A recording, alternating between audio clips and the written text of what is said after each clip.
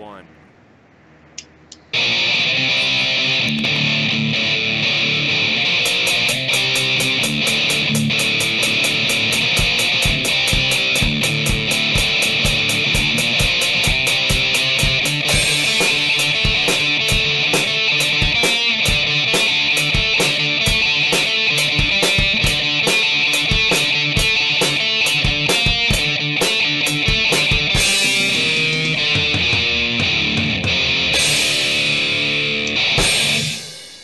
Alright, welcome to the latest installment of Fragments of Silicon Reviews. Sorry I might seem a bit out of sorts this week. I'm just recovering from, well, some personal trauma. More on that on Wednesday. Especially, probably during MSP. But anyway, so we got 2 games up this week. First is Starship Titanic, or if you want the full title, Douglas Adams' Starship Titanic. So, first off, this is the rare game that we were not gifted. This was actually bought, and, you know, this is in honor of, well, wanted to feature a night dive game in between appearances, and this is their latest one. Currently. Let's see. Which is not to say that the game itself is recent, but it's on Steam now. Yeah, and most of their games are not recent. Yeah, and also, they got a lot of weird situations where they publish a game on Steam, but they don't publish the game elsewhere. Like, they published Starship Titanic on Steam, but they didn't publish Starship Titanic on GOG. I forget who did it on GOG, but it wasn't them. Like, you know, I'm sure there are reasons for this, but they're immaterial. So, technically speaking, this came out alongside D the game, but they had actually released that months prior on GOG. So this is technically their latest release. I hope that clarifies everything. Like, anyway, so where to start on this one? Well, okay, so I'm hoping our audience knows who Douglas Adams is. Otherwise, I'm going to say just stop listening to this and go pick up The Hitchhiker's Guide to the Galaxy. Oh, man.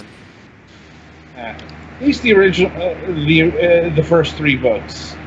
I wasn't a fan of either So Long and Thanks for All the Fish or Mostly Harmless. I've only watched They're definitely the a little bit. They're definitely a little bit different, and Mostly Harmless doesn't have a very good ending. No, He wrote it when he was kind of depressed, and then he died before he got to make another book to make it better. Yeah, and Starship Titanic was pretty close to the end. There, it was released in 1998. Uh-huh. Yeah, and it wasn't his first dalliance with adventure games. In fact, No, there was an actual Hitchhiker's Guide to the Galaxy adventure game, wasn't there? Yes, I actually played it. I'm like, it's home to one of the most infamous puzzles of all time. Ah, yes, the Babelfish puzzle, where every time you think you've solved it, something stupid happens and you have to add another 10 steps. Right. I will not lie, I used the guide full sail in that game. It's like, this is actually, I think, his 3rd adventure game, because he also helped with the adventure game called Bureaucracy, which was based off of his... it was like some misadventure with, I think, the British bureaucracy. He moved to a new home or something like that. But this one, is like, I hesitate to use the word magnum opus, and there are reasons for that, which I'll elaborate on. But this was his big stab at the adventure gaming scene of the late '90s. And for those who aren't familiar with what it looked like back then, it's like I think the perception that people get these days is, are still of like the two great adventure houses, Sierra and especially LucasArts. I'm like, adventure games weren't just those two publishers. In fact, okay, Starship Titanic flows from one of the most prominent adventure game types of the late 90s, and that's the Myst clone. Like, and there's no way around it. This game is patterned after Myst, pretty whole cloth. Yeah, it's pretty evident. It's like,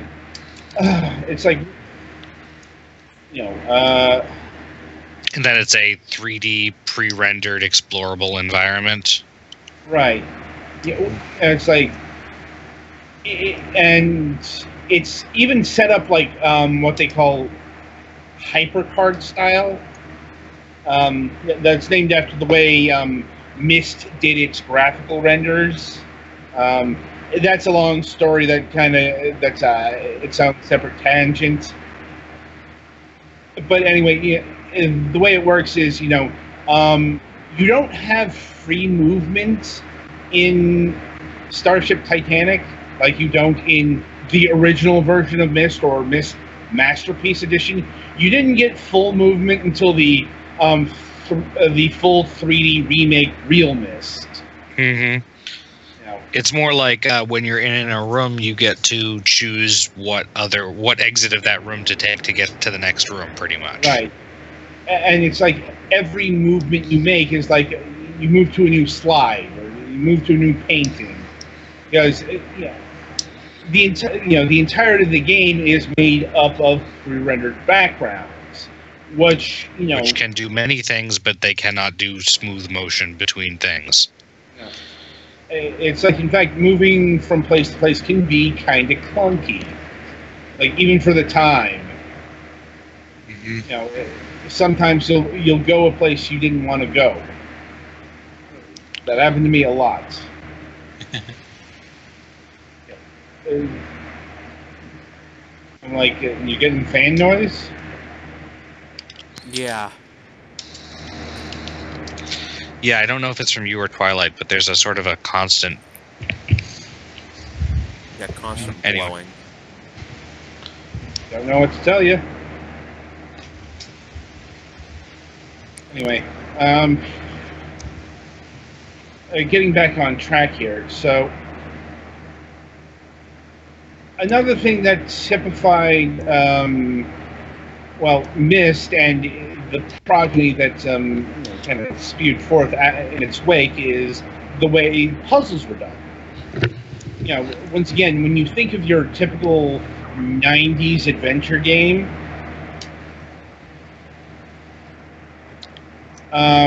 you think of guys, knock it off.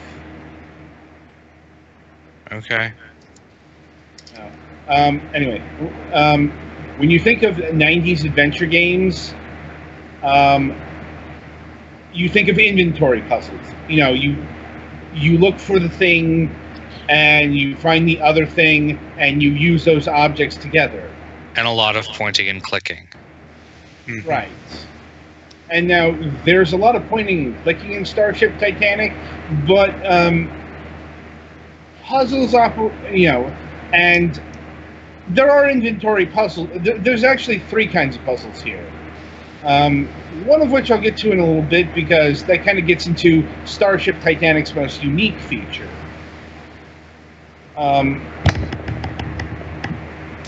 But the way it's done in Myst is it's more environmental logic puzzles.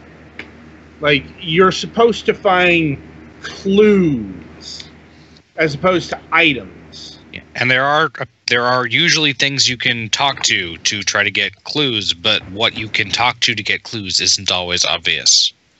Yeah. Mm-hmm. But like a good example, regards to Starship Titanic is, oh geez, trying to access the email server. Mhm. Like, Oh yeah. no, I'm like, so in order to access the email server, I'm like, the emails of the 3 creators of the Starship Titanic. What you've got to do is you've got to go into. I'm trying to remember what they called it. We'll call it the bust room. It's kind of an art gallery. No, that's the room adjacent. Like, it's a room where it has the busts of the 3 creators, and what you got to do is you've got to find a way to find the passwords, and that involves a fuse box and turning off the right switch, and jotting down what the actual passwords are in relation to the creators. Mhm. It's not very intuitive. Like, And there are other things that are not very intuitive either. no, I'm like, this game is pretty steeped in, it was quite frankly bad adventure game design. I feel like this is a game where you will probably need to look at a guide, but also looking at a guide won't. I'm gonna say you're probably required to look at a guide, because so here's kind of the rub. This was one of those games that you needed to have things from the box in order to complete. Yeah, there's one puzzle where there's a picture on the back of the box of a room where you need to make the room look like that or something. And also, this game originally shipped with a pair of blue and red 3D glasses that are used near the end of the game. Like, you actually have to wear them, so that's a thing. Yeah, it's like at the very tail end of the Feelies DRM era. I feel like we've gotten a little bit far ahead without really talking about the premise of the game, though. Well, we're talking about the mechanics and how, right? And we're not quite done with that. Yeah, that's true. Yeah, we can keep going. Sorry. Yeah. Because so the by far the most unique feature of Starship Titanic is the parser system. So this game attempted to fuse then modern day graphical adventures with the old 80s interactive fiction. There are other games that did this too. Right. One of the later Leisure Suit Larry games did, I think. Yeah. 6, whatever. Point of order is this game. You can also talk to people. Like, you can actually type in, responses to various robots that you talk to, and and almost everything you talk to is a robot, because there are no living people on this ship. Not anymore, anyway. Aside from you. Yeah. Anyway, and there is some puzzle solving involved with, with the talking feature, but honestly, it felt undercooked in that area. It kind of did. It's like, and really, Anyway, so now I suppose we should get to the premise. This game started out as a footnote in The Hitchhiker's Guide to the Galaxy about the Starship Titanic, the most luxurious starship that was designed to be completely impossible to have anything go wrong. So, of course, immediately after it was launched, it suffered a sudden, massive existence failure and just ceased to exist as far as anyone could tell. Of course, apparently what happened is that it crashed into the room of the player of this game. Yeah. Sort of. There's more to it than that. It's like, it's not exactly clear if this Starship Titanic is the actual Starship Titanic from the Douglas Adams book. I mean, you're gonna get connections and allusions and all that stuff because, same author and all that stuff.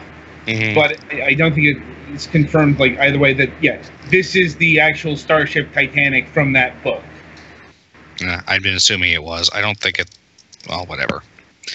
Anyway, Starship. The first thing you have to do when you turn on the game is in the game. Turn on the game.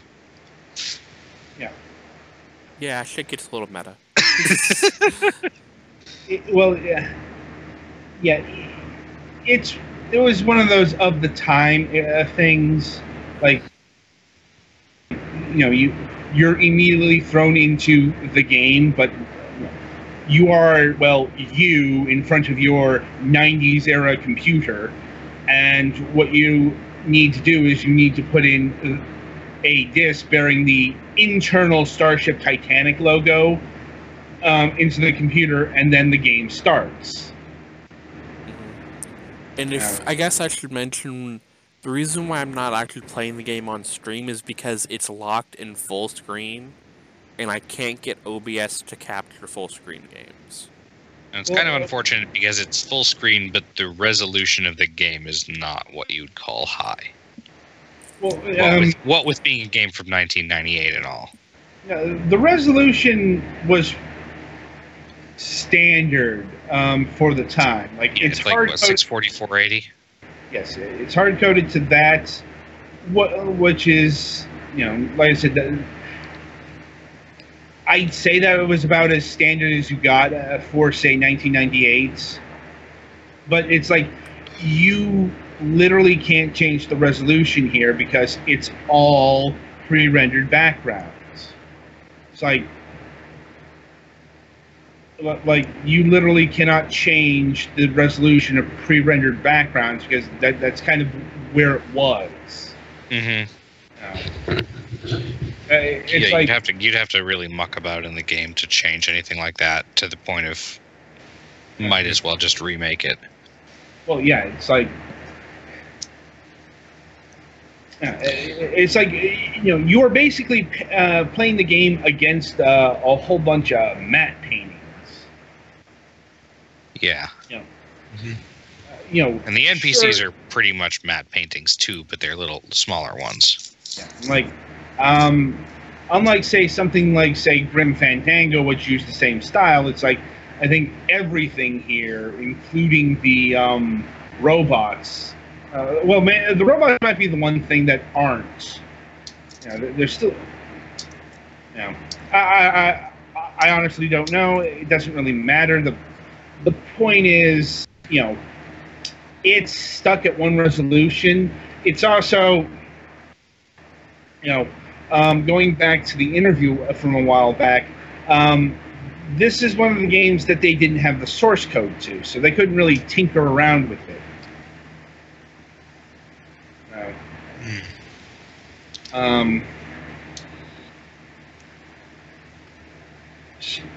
On the upside,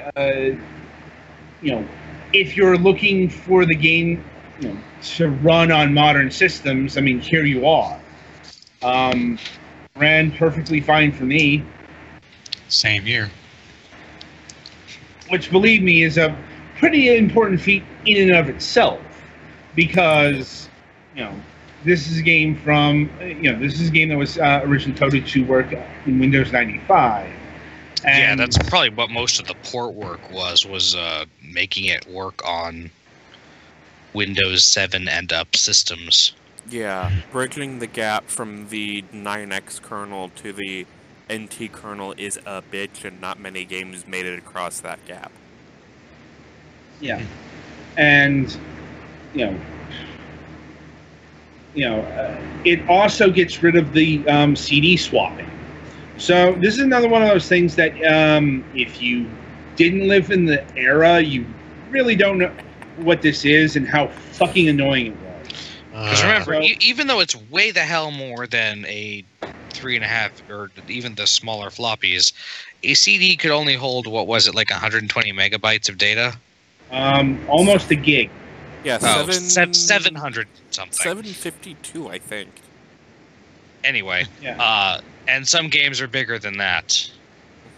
Well, Yes. because this is all pre-rendered assets, so this is going to be huge, at Uh-huh. least for the time. Yeah. Yeah. It was fairly sizable. If I'm recalling correctly, Starship Titanic was 3 discs. Mm-hmm. And Was it 3 discs or was it 4? Because I know that the version that initially shipped was 1 disc less than the actual game was. Yes, you heard that right. This game initially shipped with the last segment of the game, just not in the box because oops. Yeah. like I said, I've read that it's 3 discs. I'll be honest, I don't know because I didn't own the game back in the 90s. Right. Like, but the the point of order is, and you got to understand that it's also not a linear experience in terms of game data. Like, different parts of the game are going to be on different discs. Oh wow, that would suck. Oh God, no. And Starship Titanic is one of them. I'm having bad flashbacks to the mid-90s. Please, someone help. So it's not like the PlayStation 2 RPGs where most of the time it was just, oh, it's a new disc because of something, some state in the game world had changed. It's, okay, you go to the Arboretum, put in disc 1. Okay, to solve the puzzle on the Arboretum, you have to go back to the restaurant, put in disc 3. This is exactly what I'm talking about. Starship Titanic apparently had quite a bit of this, especially near the end. When you have access to the most of the ship, and therefore you have puzzles that require access to all of what you have. Right. So basically, this is the definitive edition. Yeah, in the sense that it gets rid of, it gets rid of that particular part of the 90s that nobody liked. Mm-hmm. Mm-hmm. No. Hope you take good care of your disc, kids. If not, well, sucks to be you. No shit. Uh-huh.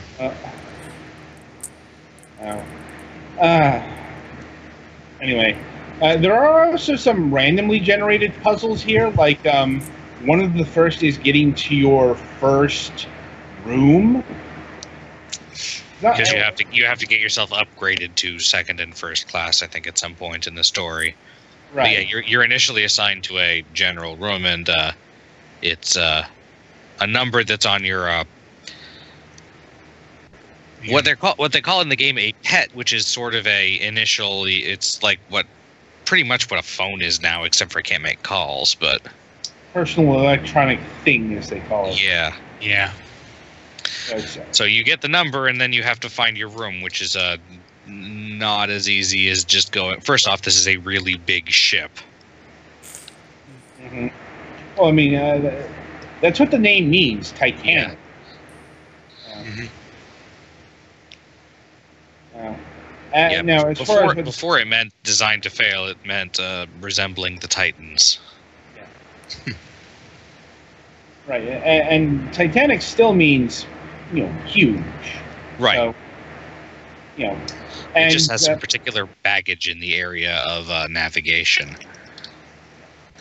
And, well, getting back to the actual story, your job is basically to stop the Starship Titanic. It's hurtling out of control for unknown reasons, and nobody's around.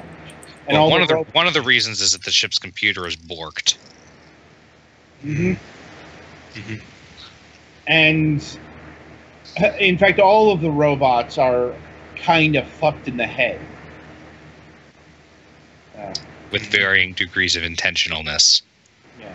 Apparently there is a roundabout way in the game where you can actually directly, I'm going to put huge quotes on this, hack the robots to make them more responsive or more friendly or more useful. Mm-hmm. Mm-hmm. Yeah, and it's also worth noting that this was sort of turned into a book. That is to say, there is a it was actually novelized, but not by Douglas Adams.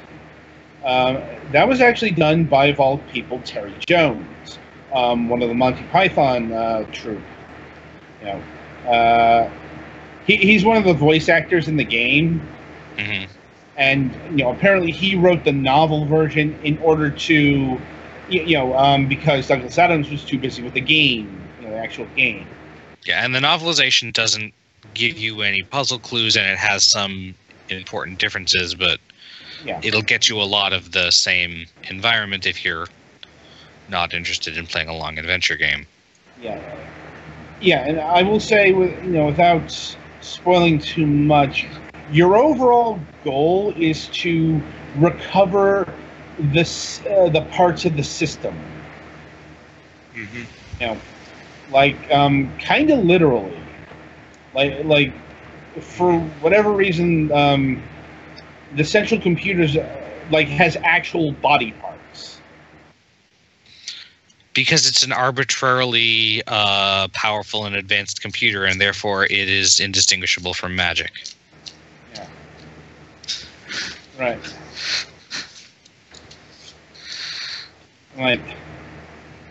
Anyway, trying to think.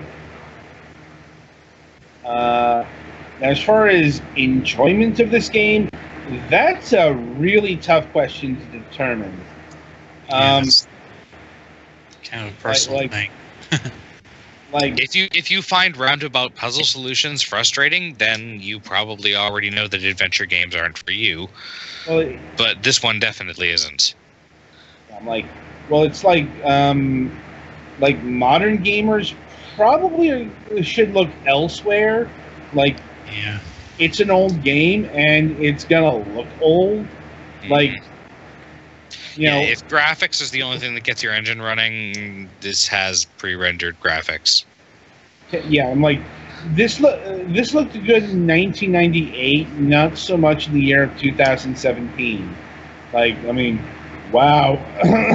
It's not the worst I've seen, but it's pretty bad. I think that's another reason why I never got into these adventure games. I never quite liked the art style. And with this game, it's going to be full screen with a very low resolution, so the pixels are probably going to be huge. Yeah, oh. Now, if you're a Douglas Adams fan, well, you probably already purchased this. I'll be honest. It's a lot less witty than I would have imagined. Though there is a lot of with most non-terrible text parser things, you can get interesting responses if you say random stuff. Yeah, it's kind of buried in there, but I'm as far as the actual game goes, it's pretty straightforward, actually. It's definitely got some of his humor there, disarming the bomb. Hint, don't hit the button that says disarm the bomb. Well, here's the thing. It's actually an optional puzzle because disarming the bomb affects your ending. Right. But without spoiling the solution is actually a line from The Hitchhiker's Guide to the Galaxy.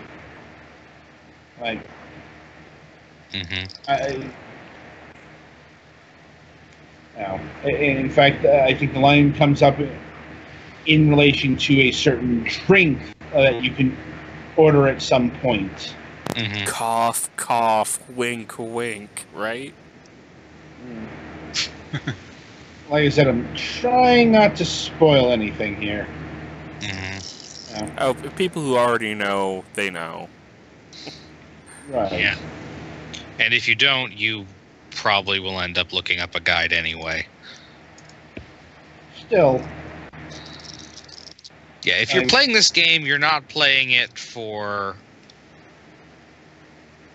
logical puzzles. You're playing it for the premise and such wit as there is in the game, and jokes and the experience of it.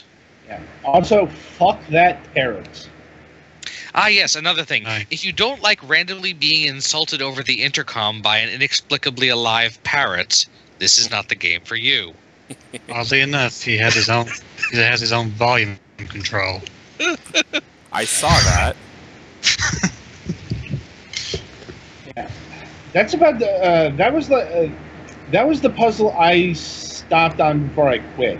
Actually, it's not the first. It was one because there are several puzzles involving the parrot.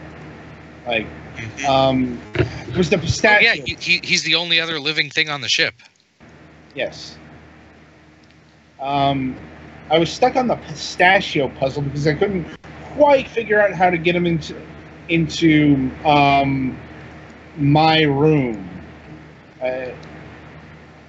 I'm just like, okay, this isn't working. Like, let's see. As far as say music goes, like it's there, I think. It's atmospheric, but yeah, for the most part, it's there. They probably didn't have enough room on the CDs for a good soundtrack in addition to all those pre-rendered backgrounds, or a particularly good soundtrack. I'm not saying it's bad or anything, just It's not bad, just not really remarkable. yeah, it doesn't really hit you. Say. Yeah. I think that sums up the game in a nutshell. It's like, it's not particularly bad, but like for the amount of talent behind the game, it's fairly unremarkable, and Agree. This is probably one of the big reasons why, no pun intended, the game sank when it was released. It's like I'm not exactly sure how well it didn't do, but keep in mind this was released in 1998, so we're hitting the death of the adventure game era pretty hard. Mm-hmm. Interestingly enough, the website's still up. Like, the actual web... Dude, the Space Jam website's still up. I am Yeah, not but that's surprised. an oddity. Yeah. Yeah, but here's the thing. The company that owns that website, Warner Brothers, is definitely still alive. True. Like, Mhm. it's like, the original company that created this, the Digital Village, it looks they went like. out of business in 2001. Mhm. Mainly because Douglas Adams was a big force there. Uh-huh.